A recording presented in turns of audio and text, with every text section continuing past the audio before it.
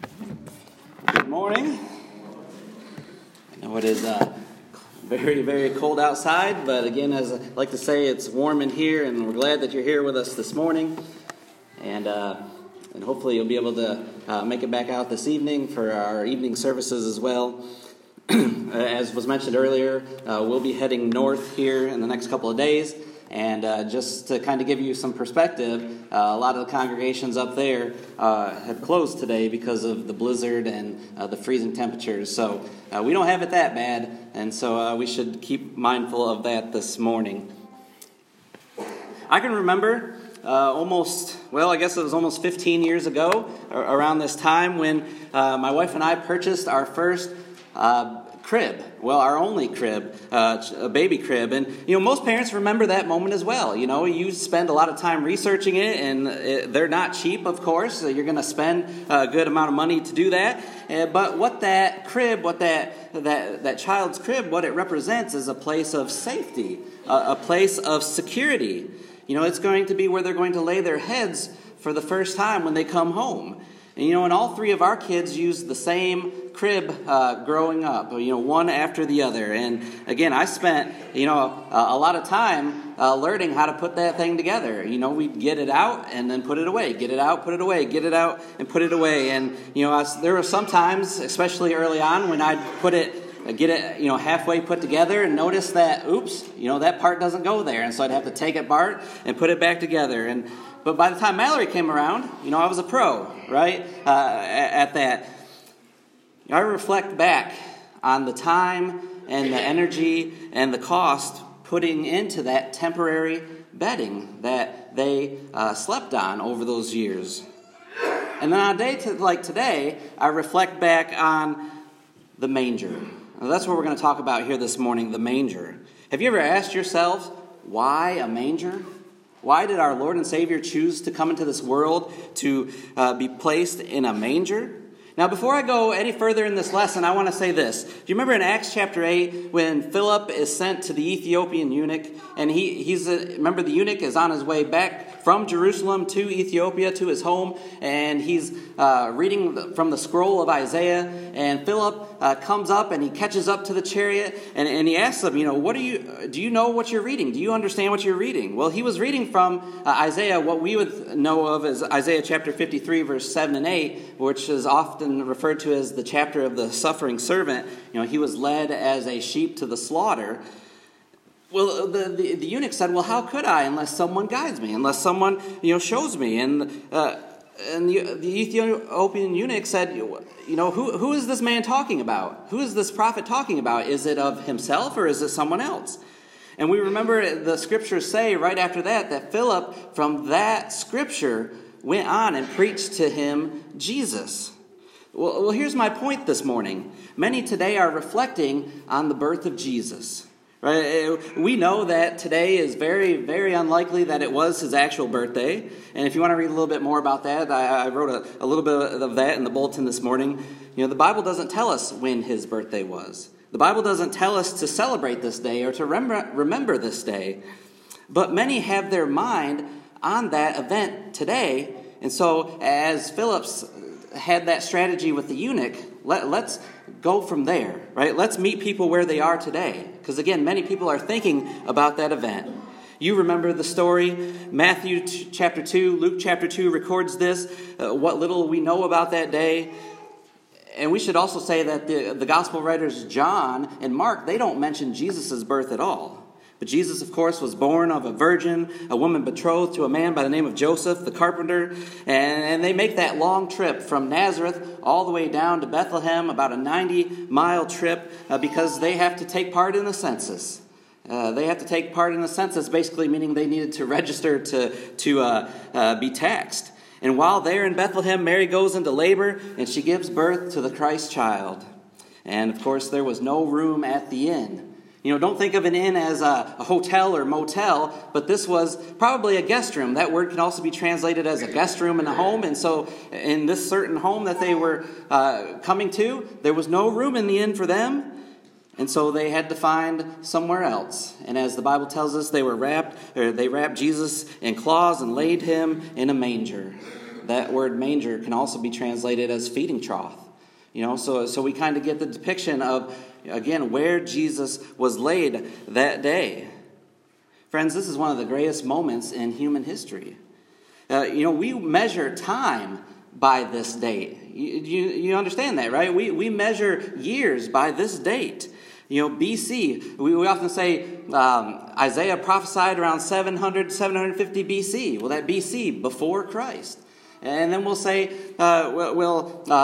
Jerusalem was destroyed in AD 70. Now, a lot of people think AD stands for after death, but it's actually a Latin phrase, Anno Domini, which means in the year of our Lord. So, on the 70th year of our Lord, Jerusalem was destroyed, or we're in 2022 in the year of our Lord. But the point is that we measure time by this date. It was an important event. But why not in a more noble fashion? Why a manger? Why not something fit for a king? Why not the best that money could buy? Why not his own crib that his mom and dad surely got ready for him, prepared for him for that day?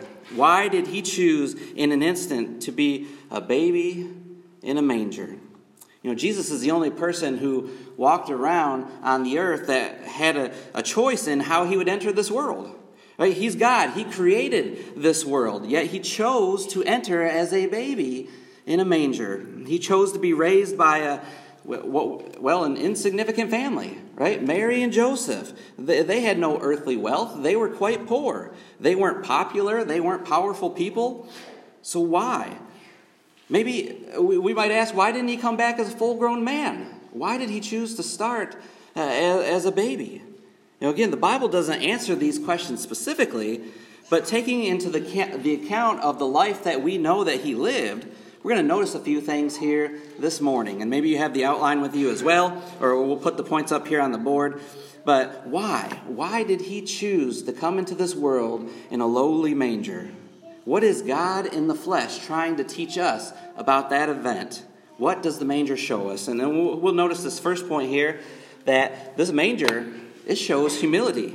If you have your Bibles, turn with me to Philippians chapter 2, and we're going to notice a few verses here in Philippians chapter 2, starting in verse 3. Let's notice what the Apostle Paul says here about Jesus. Starting, again, in Philippians chapter 2, starting in verse 3. Paul writes this. He says, "Do nothing from selfish or empty conceit, but with humility of mind regard one another as more important than yourselves. Do not merely look out for your own personal interests, but also for the interests of others. Have this attitude in yourselves, which was also in Christ Jesus, who, although he existed in the form of God, did not regard equality with God a thing to be grasped, but emptied himself, taking the form of a bondservant and being made in the likeness of men. Being found in appearance as a man, he humbled himself by becoming obedient to the point of death, even death on a cross." Paul begins those scriptures by saying, we need to be like that. We need to have the same mind as Jesus did, that humility of mind. But notice specifically the verse that he talks about here in verse 6. Although he existed in the form of God, he did not regard equality with God a thing to be grasped. Listen, he was God.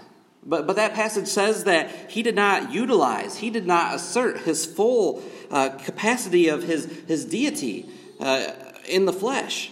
If you're reading from the New King James or the King James this morning, I like how it puts that verse. It says, "It did not consider it robbery to be equal with God." If you had a duffel bag full of, let's say, $1 million in cash, and that was your life savings, that's all you had, and you were walking through a crowded area, would you not have that tight as you can have it under your arm? Maybe wrapped around your neck as well in that duffel bag? I mean, you're gripping it. You're not letting go of it. You're holding on to it for dear life. Well, again, this passage says that Jesus didn't think it was robbery being equal to God. He didn't tightly grasp his deity, his position of heavenly honor when he was in the flesh. He let his hands loose and became human like you and I, right? To live a life like you and I in the flesh, to die in the flesh. Paul said he emptied himself, obedient to the point of death, right? That's humility. 2 Corinthians chapter 2, verses 8 and 9. Notice what the Apostle Paul says here as well. 2 Corinthians 2, verse 8 and 9, he says, "For you know the grace of our Lord Jesus Christ, that though he was rich, yet for your sake he became poor, so that you, through his poverty, might become rich." Did you hear what Paul said there? He was rich, but he came from heaven to earth so that he would be poor, so that you could be rich. Again, it's hard to grasp that our Creator was right there in the manger as an infant. But that tells me about the God I serve. That tells me something about the God I serve. That he was humble. That he didn't need people surrounding him, telling him how great he was. He didn't need to prove anything to anyone. And if we want to make it to heaven, that's a quality that we need to practice as well. We need to practice the humility of Jesus. You remember the Sermon on the Mount, Matthew chapter 5, the Beatitudes he begins? Remember that very first Beatitude in verse 3 of chapter 5? He says, "Blessed are the poor in spirit, for theirs is the kingdom of heaven." If you want to go to heaven, he says, you got to start there. You need to be poor in spirit. Well, that's the opposite of being proud. It's being humble. In James chapter 4, verse 10, James, the writer there, says, "Humble yourselves under the mighty hand of God, so that he will exalt you." A lot of us want to exalt ourselves. James says, "Let him exalt you." Again, from the manger. We have our minds on the manger today, and what that manger points to is the humbleness of Jesus. It taught us to be humble. Another point that we can notice from the manger this morning is that it shows dependence. When we think of Jesus, we might think, he never had any needs, that he could do anything, that he was independent of all. But we tend to forget the manger, right? That he grew up as an infant. Jesus chose to forgo those heavenly riches that we just talked about and became as helpless as one could be, right? How much more dependent can one be than an infant? They need someone to feed them. Right? They need someone to clothe them and to change them, and they need someone to carry them around from place to place. Right? There's a mobility factor there. Everything about an infant is being dependent on someone else. And again, Jesus chose to come into the world and be dependent on his parents, Mary and Joseph. And we already asked, why did he not come into this world as a full-grown adult? And why didn't he have those 12 legions of angels with him at his every need? But no, he chose the dependency of an infant in a manger. Now, Jesus is not asking you and I to do anything that he was unwilling to do in this life himself. Remember in Luke chapter 9, verse 23, he says, "Take up your cross and deny yourselves and follow me." We look at that verse and we think, that's hard. That's tough. But Jesus did those things. He set those paths for us. He was a pattern, an example for us, for our lives, that we can do those well. And there's other passages. 1 Peter chapter 5, verse 7, the Apostle Peter said, "Cast all your anxiety on him, because he cares for you." We need to be more dependent on God, as Peter says. Take those anxieties off your shoulders. Cast them on God. He'll take those for you. You don't need to burden those yourselves. I'll take them, he says. Give them to me. Why? Because God wants us to be dependent on him. Jesus is teaching us another lesson here from the manger, and that's our dependence on God. Turn with me to 1 Corinthians chapter 6 really quickly. There's no more of a dependent verse, in my opinion, than 1 Corinthians chapter 6, verses 19 and 20. The Apostle Paul here writing to the church at Corinth. And listen to what he says here. "Or do you not know that your body is a temple of the Holy Spirit who is in you, whom you have from God, and that you are not your own? For you have been bought with a price. Therefore glorify God in your body." Paul's writing to the Christians here in Corinth, and he says, listen, you're not your own anymore. You're no longer your own, but you've been bought by someone, and that someone was Jesus. Sometimes we act like we're rented. Sunday mornings you can have me, Lord, but Monday, Tuesday, Wednesday, Thursday, Friday, Saturday, I'm going to do what I want to do. That's not what this passage says. This says we have been bought 24/7.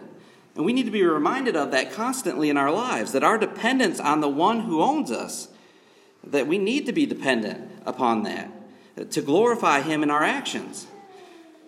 And also from that verse, I'm reminded that I can't make it to heaven on my own. I'm not good enough. I need a Savior. As the Kelly Clarkson song is, Ms. Independent or Mr. Independent or Mrs. Independent, I can't be independent in this life. I need to be dependent on God. I'm going to go back to the 1992 Summer Olympics. This was in Barcelona, Spain. It's probably the first thing etched in my mind because, I was around 10 years old at the time. And, of course, that was the year the Dream Team came about. You remember in the NBA that we had all of these great NBA players were playing now in the Olympics, and we were just crushing team after team after team. And so that's really implanted in my mind because of that. But there was another event that happened in 1992 that was also somewhat popular, but maybe not as much as that. And that came in the 400-meter dash. That's one lap around the track. And there was this runner by the name of Derek Redmond. And he was running for the United Kingdom, the British. And if you remember, he was supposed to medal, maybe even win gold. And so as they go in this qualifying race, and about halfway through the race, you might recall that he just falls down. He can't run anymore. He pulled a hamstring. And all the runners, they just keep passing him by. And as he gets up, he's determined to finish. But again, he's still got half the track to go. And so he can't walk, he can't run. And so he's hopping all the way towards the finish line. And people are coming up to him, trying to get him off the track, trying to help him. And he just refuses because he wants to finish the race. Well, about 1/4 of the way done, it's evident that he's not going to make it. He's too tired. He just can't keep going. But all of a sudden, a man comes out of the crowd, and he puts Derek's arms around him, and he starts carrying him basically to the finish line. And Derek, he has his head implanted in the man's chest, and he's just bawling. He's crying because his dreams of winning gold are over. Well, that man, who was that man that was carrying him to the finish line? It was his father. It was his father who was helping him get to that finish line. It was such an emotional moment as they finished the race together. Friends, we need to acknowledge our dependence on Jesus Christ, because that image of the father carrying his son to the finish line, that's applicable to us as well. 1 Timothy chapter 4, verse 10. Listen to what the apostle Paul says here. He says, For this we labor and strive, because we have fixed our hope on the living God, who is the Savior of all men, especially of believers. Right? We have a dependence because our minds are fixed on Jesus to finish that race. I need Jesus. I need him to put his arms around me and walk me to that finish line, because I can't do it on my own. I can't make it to heaven on my own. And from the manger this morning, we notice that our Lord and Savior was teaching dependence. And then finally this morning, let's look at one more point, because the manger shows sympathy. It shows sympathy. And we're going to look at a couple of passages here in the book of Hebrews. If you turn with me to Hebrews chapter 4 for this first point, Hebrews chapter 4, starting in verse 14. The Hebrews writer wrote this: Therefore, since we have a great high priest who has passed through the heavens, Jesus, the Son of God, let us hold fast our confession. For we do not have a high priest who cannot sympathize with our weaknesses, but one who has been tempted in all things as we are, yet without sin. Jesus knows what it means to be human. He knows what it means to be human. He created us, but by becoming flesh, it shows us that he really does know what he's talking about. He can sympathize with us. Right? He got his hands dirty, if you will, and labored among us for those 33 years. He probably got a few splinters once in a while, being the carpenter's son. In Hebrews chapter 2, verses 17 and 18, therefore, he had to be made like his brethren in all things, so that he might become a merciful and faithful high priest in things pertaining to God, to make propitiation for the sins of the people. For since he himself was tempted in that which he had suffered, he is able to come to the aid of those who are tempted. Jesus sympathized with us, came in the flesh, lived a life like you and I, being tempted in all ways, yet never sinned, and he knows how to sympathize with us. That passage there says that he could come to the aid to those who are tempted. And that word aid there in the Greek, it can mean to run to the cry of a child. Right? Jesus is listening to our cries like a loving parent, and he's rushing to our side. He understands how temptation and sin work because he lived a life in the flesh. Although, again, he never succumbed to that. 1 Corinthians chapter 10, verse 13, again, Paul writes this. He says, "No temptation has overtaken you, but such as is common to man. But God is faithful, who will not allow you to be tempted beyond what you are able, but with the temptation will provide the way of escape also, so that you will be able to endure it." And again, there is no greater act of sympathy than leaving heaven and putting on flesh. To say, I created them, and now I'm going to go and show them how to live. I'm going to set a pattern for them. I'm going to put them on the right path. John chapter 1, verse 14 says that Jesus came and dwelt among us. And that word dwell, it literally means he tabernacled with us. He put on a fleshly tent, if you will, and he dwelt among us. And again, the incarnation of Jesus was the greatest act of sympathy. Turn with me to one more passage, and then the lesson will be yours this morning. One more passage in 1 John chapter 3, verses 17 and 18. Notice this about our Lord. And maybe we've never thought about this in this way, but in 1 John chapter 3, starting in verse 17, the Apostle John writes, "But whoever has the world's goods and sees his brother in need and closes his heart against him, how does the love of God abide in him? Little children, let us not love with word or with tongue, but in deed and in truth." Again, Jesus saw firsthand the things that you and I go through every day. You know, he could have simply had said, listen, I'm going to give you this book. I'm going to expect you to read it. I'm going to expect you to know it and say, here you go. Just follow these instructions. But no, he came in the flesh. The love of God, right, that we just read about in that passage. It wasn't just word and tongue, but also in deeds and in flesh and in truth. And he came and he provided that for us. And he met our greatest need, to die for us so that our sins may be forgiven. And again, friends, that is sympathy. That is sympathy. He was touched by our weaknesses, our failures, and our ultimate destiny in this life. And so he left heaven, seeing our plight so that we could have fellowship with him again. And again, from the manger, this morning, from that manger, he taught us what it meant to be sympathetic. He taught humility, he taught dependence, and he taught us sympathy. Well, again, we ask ourselves this question this morning, why a manger? Why a manger? Jesus, from his birth until his death, he was constantly teaching, right? He never stopped teaching.